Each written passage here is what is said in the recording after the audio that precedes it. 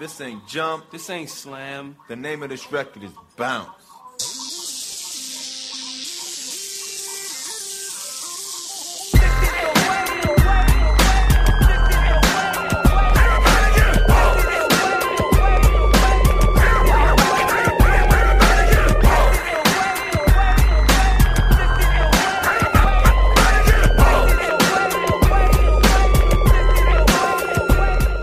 Alright, what's up everybody? Jack Maloney here with Friendly Bounce, Hardwood Praxis and Basketball Network. We're doing our special season preview podcast. I'm with my guys, Chris Barnwell, Matt Cianfrone.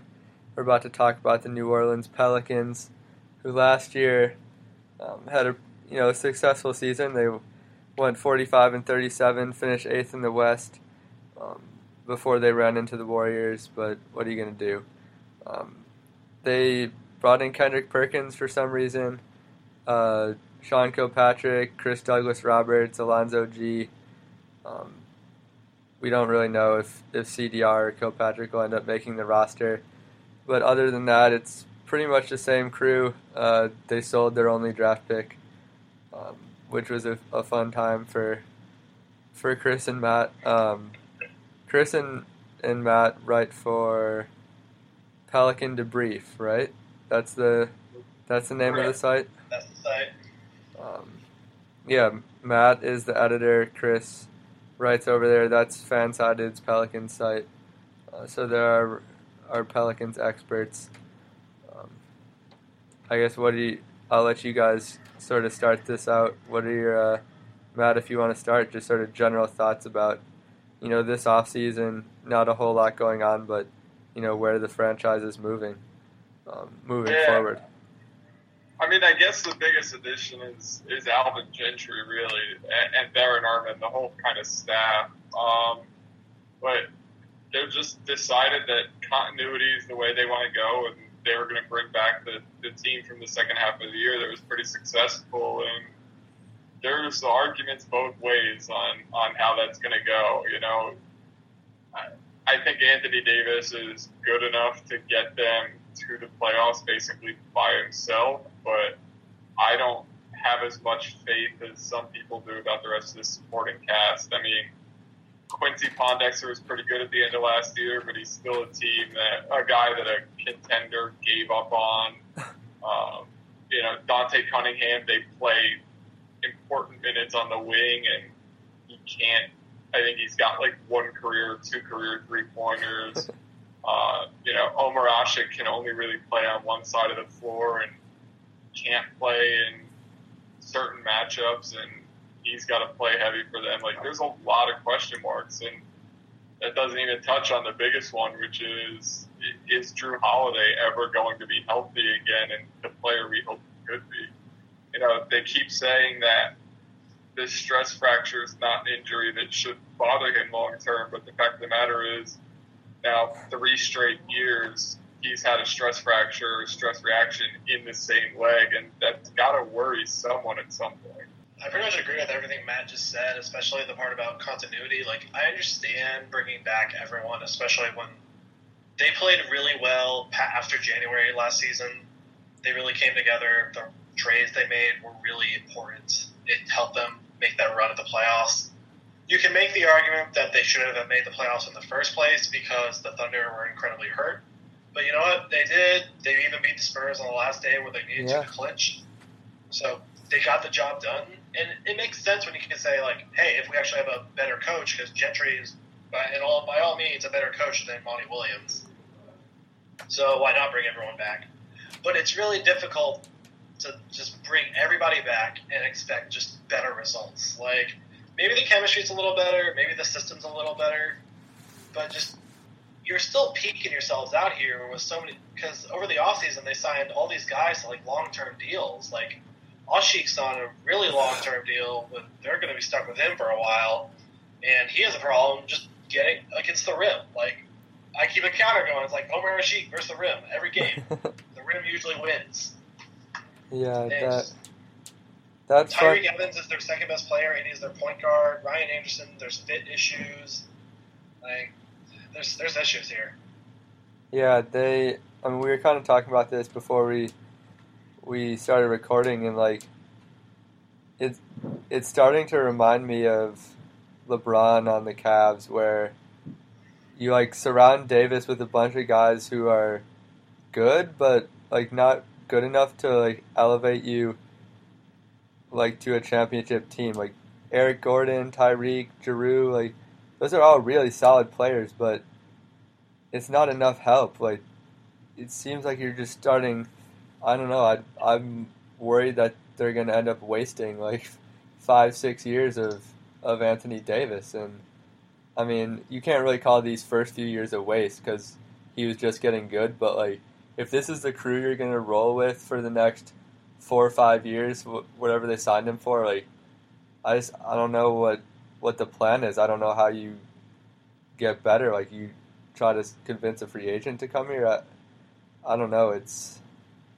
Yeah, that seems to be the plan because like their draft history in the past couple years, they traded a pick for Omer Asik, they traded 2 for Drew Holiday, then they drafted Darius Miller, Austin Rivers, and Anthony Davis. Like outside of Anthony Davis, which was a no-brainer. Like none of that's good. Yeah. You know, you could debate the Drew trade all you want, and that's a different discussion. But like they haven't picked for a while, and the last time they picked, they hit the no-brainer and failed on their other pick. Like it's not good, and you're not even picking high enough in the draft to find a second star now. And I think the big question with the Pelicans, I was talking with Twitter about this the other day, and it kind of touches on what Jack was saying with the Cavs. Like, in a vacuum, it gets lost, I think, by some people who are like, oh, the Pelicans are deeper now than they were. And they were. Like, Quincy Pondexter and Dante Cunningham are obviously upgrades over John Solomons and Luke Babbitt and Darius Miller, who they started the year with in the rotation last year. Norris Cole's an upgrade over Austin Rivers. But when you start looking at things like in a vacuum and not, it's an upgrade from Austin Rivers, like, is it really that good? Like, is Norris Cole that good? Is Quincy Pondexter, like, a starting caliber player for a contender? Is Dante Cunningham a rotation wing player for a contender? And I keep coming back to no, probably not, no. You know, can Tyreek Evans be the second best player on a contender? No, probably not. Yeah. And so it's like, when you look at things as they upgraded, yeah, they upgraded, but that doesn't mean they upgraded to above average players. It just means they went from below average to slightly below average or average players in a lot of circumstances. And it would be okay if it wasn't for the fact that they signed so many of these guys to long-term deals. Yeah. And, like, I guess Dell Demps loves trades. He's done a lot of trades. But you just can't rely on the fact that, like, okay, we'll sign him to a long-term deal, and if it doesn't work out, we'll just trade him and do something else with that. That feels like, I don't know if that's the way they operate, but it gives me that kind of feeling. Like, it doesn't feel like a transition year. It feels like all right, we're going all in here. Yeah, especially because they don't make a big trade. Like, the Tyreek Evans thing was like a sign-and-trade type of thing. The Drew trade was a big trade, but it was for picks. But, like, there's been all these Ryan Anderson rumors, and, like, if anyone's going to be traded, it's probably him. Mm-hmm. But, like, he's still around. You can't trade Davis. He's not giving you anything unless, like, you're packaging him in for a disgruntled superstar. Maybe, but you just look at it, it's like all the trades he makes are like, I give up a bunch of garbage for Norris Cole. I give up a bunch of garbage for Quincy Pondexter. And we hope these guys, like, revitalize their career in New Orleans. And, hey, when Norris Cole shoots 50% on a bunch of shots from 16 feet out, like, yeah, that looks great. But what happens when Norris Cole goes back to, like, being Norris Cole and stops making those shots?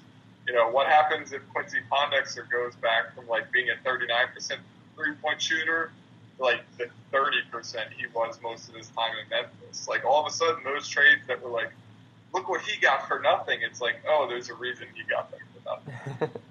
And we sound like we hate the Pelicans, which we don't. We like watching this team. Anthony Davis is fun. Alvin Gentry's going to make this team a blast. I love Quincy Pondexter. I even in some ways like Dante Cunningham when he's doing those annoying long-range twos when he starts hitting them. I like watching Asik when he's actually playing amazing defense. I like watching Tyreek Evans sometimes. It's just you want to see the team be at their best, and when you have to look at them critically, like there's a lot of flaws. It's hard to get really behind whatever this future they have planned is. Yeah, and it does seem like we're kind of just like trashing their whole operation when they're probably going to be a playoff team again. They're going to be good this year. And like they're going to be better than they were last year. But yeah, it's not because we hate the Pelicans. It's just like they have Anthony Davis. Like you just want him to be contending for a title, and I mean it's not just okay. You can contend for a title. Like do this, this, and this. But it just seems I don't know. Like you just want it to be better, and it doesn't. It doesn't seem like this is the best course of action. I don't know. I mean, we make it sound like building a team that's super easy, and I know there's so many challenges you don't realize, but it's I don't know. I guess it's just like a little disappointing.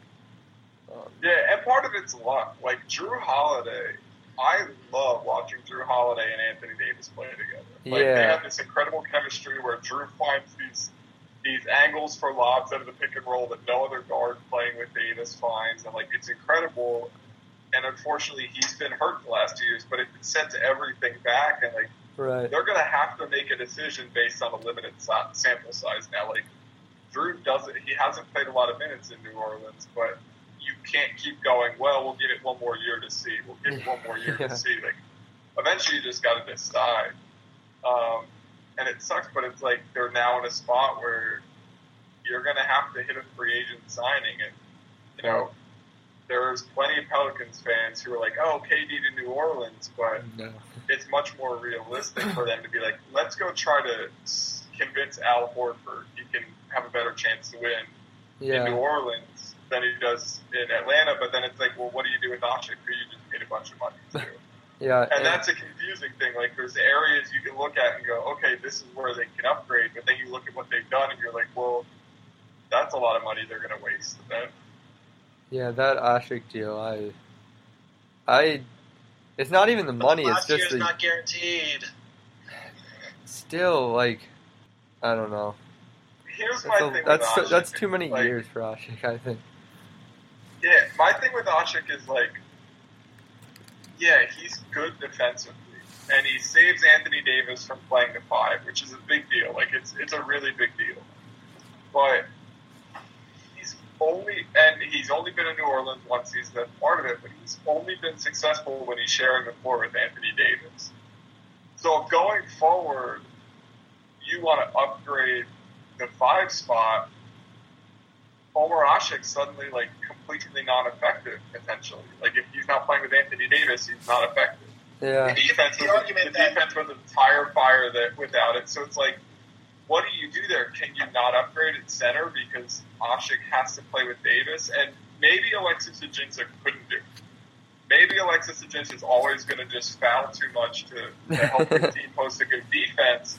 But I would have rather they just decided, okay, we got Ajinça on this steal of a contract, which I think it was. I think the Ajinça contract was by far their best move of this summer behind locking Anthony Davis up.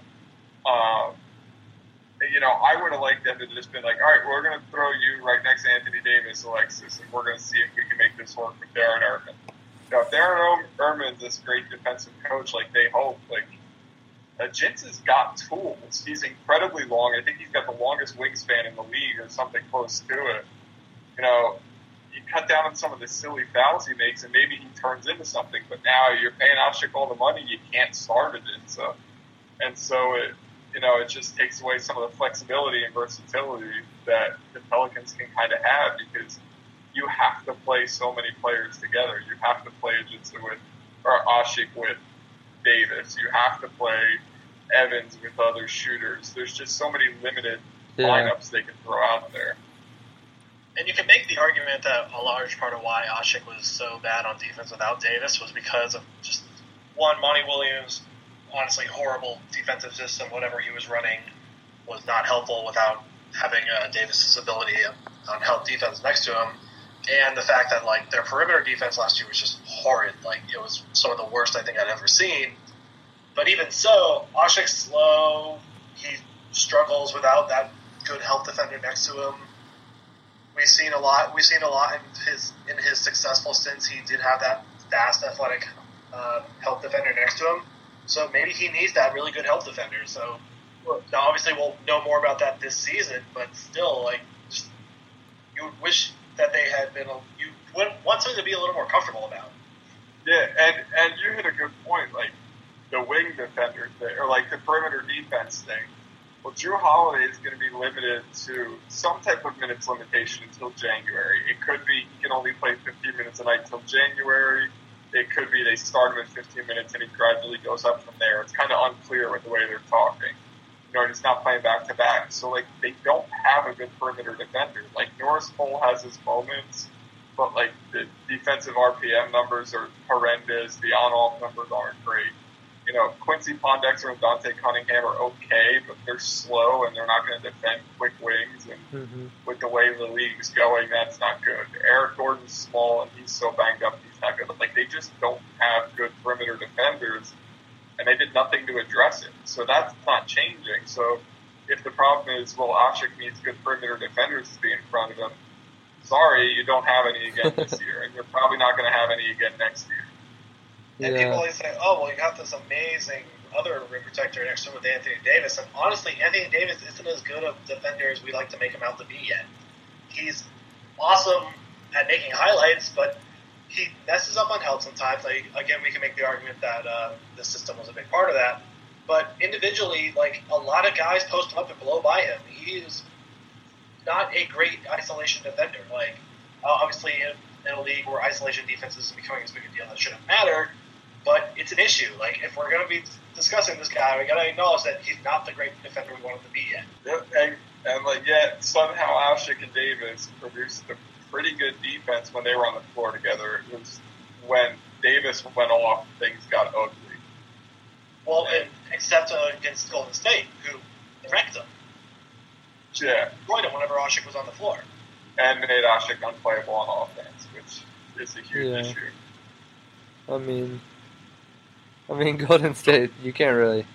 That's not really fair. Well, right, but Golden State basically just took all of their problems and, like, maxed them out. Like, again, you can be like, talent disparities, Golden State's amazing and all this stuff, but, like, all the issues that we've, like, pointed out, Golden State made those very relevant.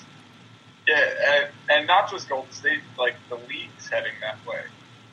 Like, you kind of have to be able to play small a little bit, and Ryan Anderson makes that hard for the Pelicans because he can't defend, and their wing players may or may not be able to shoot, which also makes it hard. And their second or their third best player, if everyone's healthy, is Tyreek Evans, and he can't shoot. Yeah. And so it's like they're not that athletic. They can't shoot that well. And then at the end of the day, it doesn't matter because Anthony Davis is just like so incredibly talented that he's good for legitimately 40 wins by himself. Yeah, I mean, I don't know if they win enough games like for him to win the MVP. Like, people love to give the MVP to teams who are, like, you know, at the top of the conferences and wins, and like that might hurt him. But I mean, he's about to win an MVP in the next 2 or 3 years. Like, we didn't really talk. He's the best player in the NBA in 4 or 5 years. Yeah, we didn't really talk about him on this podcast just because. I mean, what is there to really say? He's unbelievable. But yeah, I mean, with Wade, or not Wade, LeBron and Durant, like, I mean, they're going to be amazing for the next 3-4 years. But they're getting up there. Like, Davis is going to be the future of the league, and, like, I don't know, it just seems like they might waste it. It's tough. And, like, in our Vine rankings, like, they ranked really high, and that was, like, basically purely on Anthony Davis because he's ridiculous. Like, it's not even that he's just incredible. Like, he's the best reason to watch the Pelicans. Yeah, and it's not even like he's just incredible every night. It's like he's incredible every night while doing things that don't seem possible. Like, he's I feel almost certain saying he's either posting a quadruple double or a 5x5 this year. Like, he was close to both of them last year. Yeah. And one of them's coming this year. I'm not sure which, but one of them's coming, and it's going to be incredible. I think that's a good place to end it. That's a wrap on the Pelicans. I'm Jack. Those are my boys, Matt and Chris. Matt's the editor over at Pelican Debrief. Chris is a writer over there. That's the fan-sided New Orleans Pelicans site. That's a wrap. Here's our boy DJ Los Latino playing us out. We'll catch you guys later. Peace. This ain't jump. This ain't slam. The name of this record is Bounce.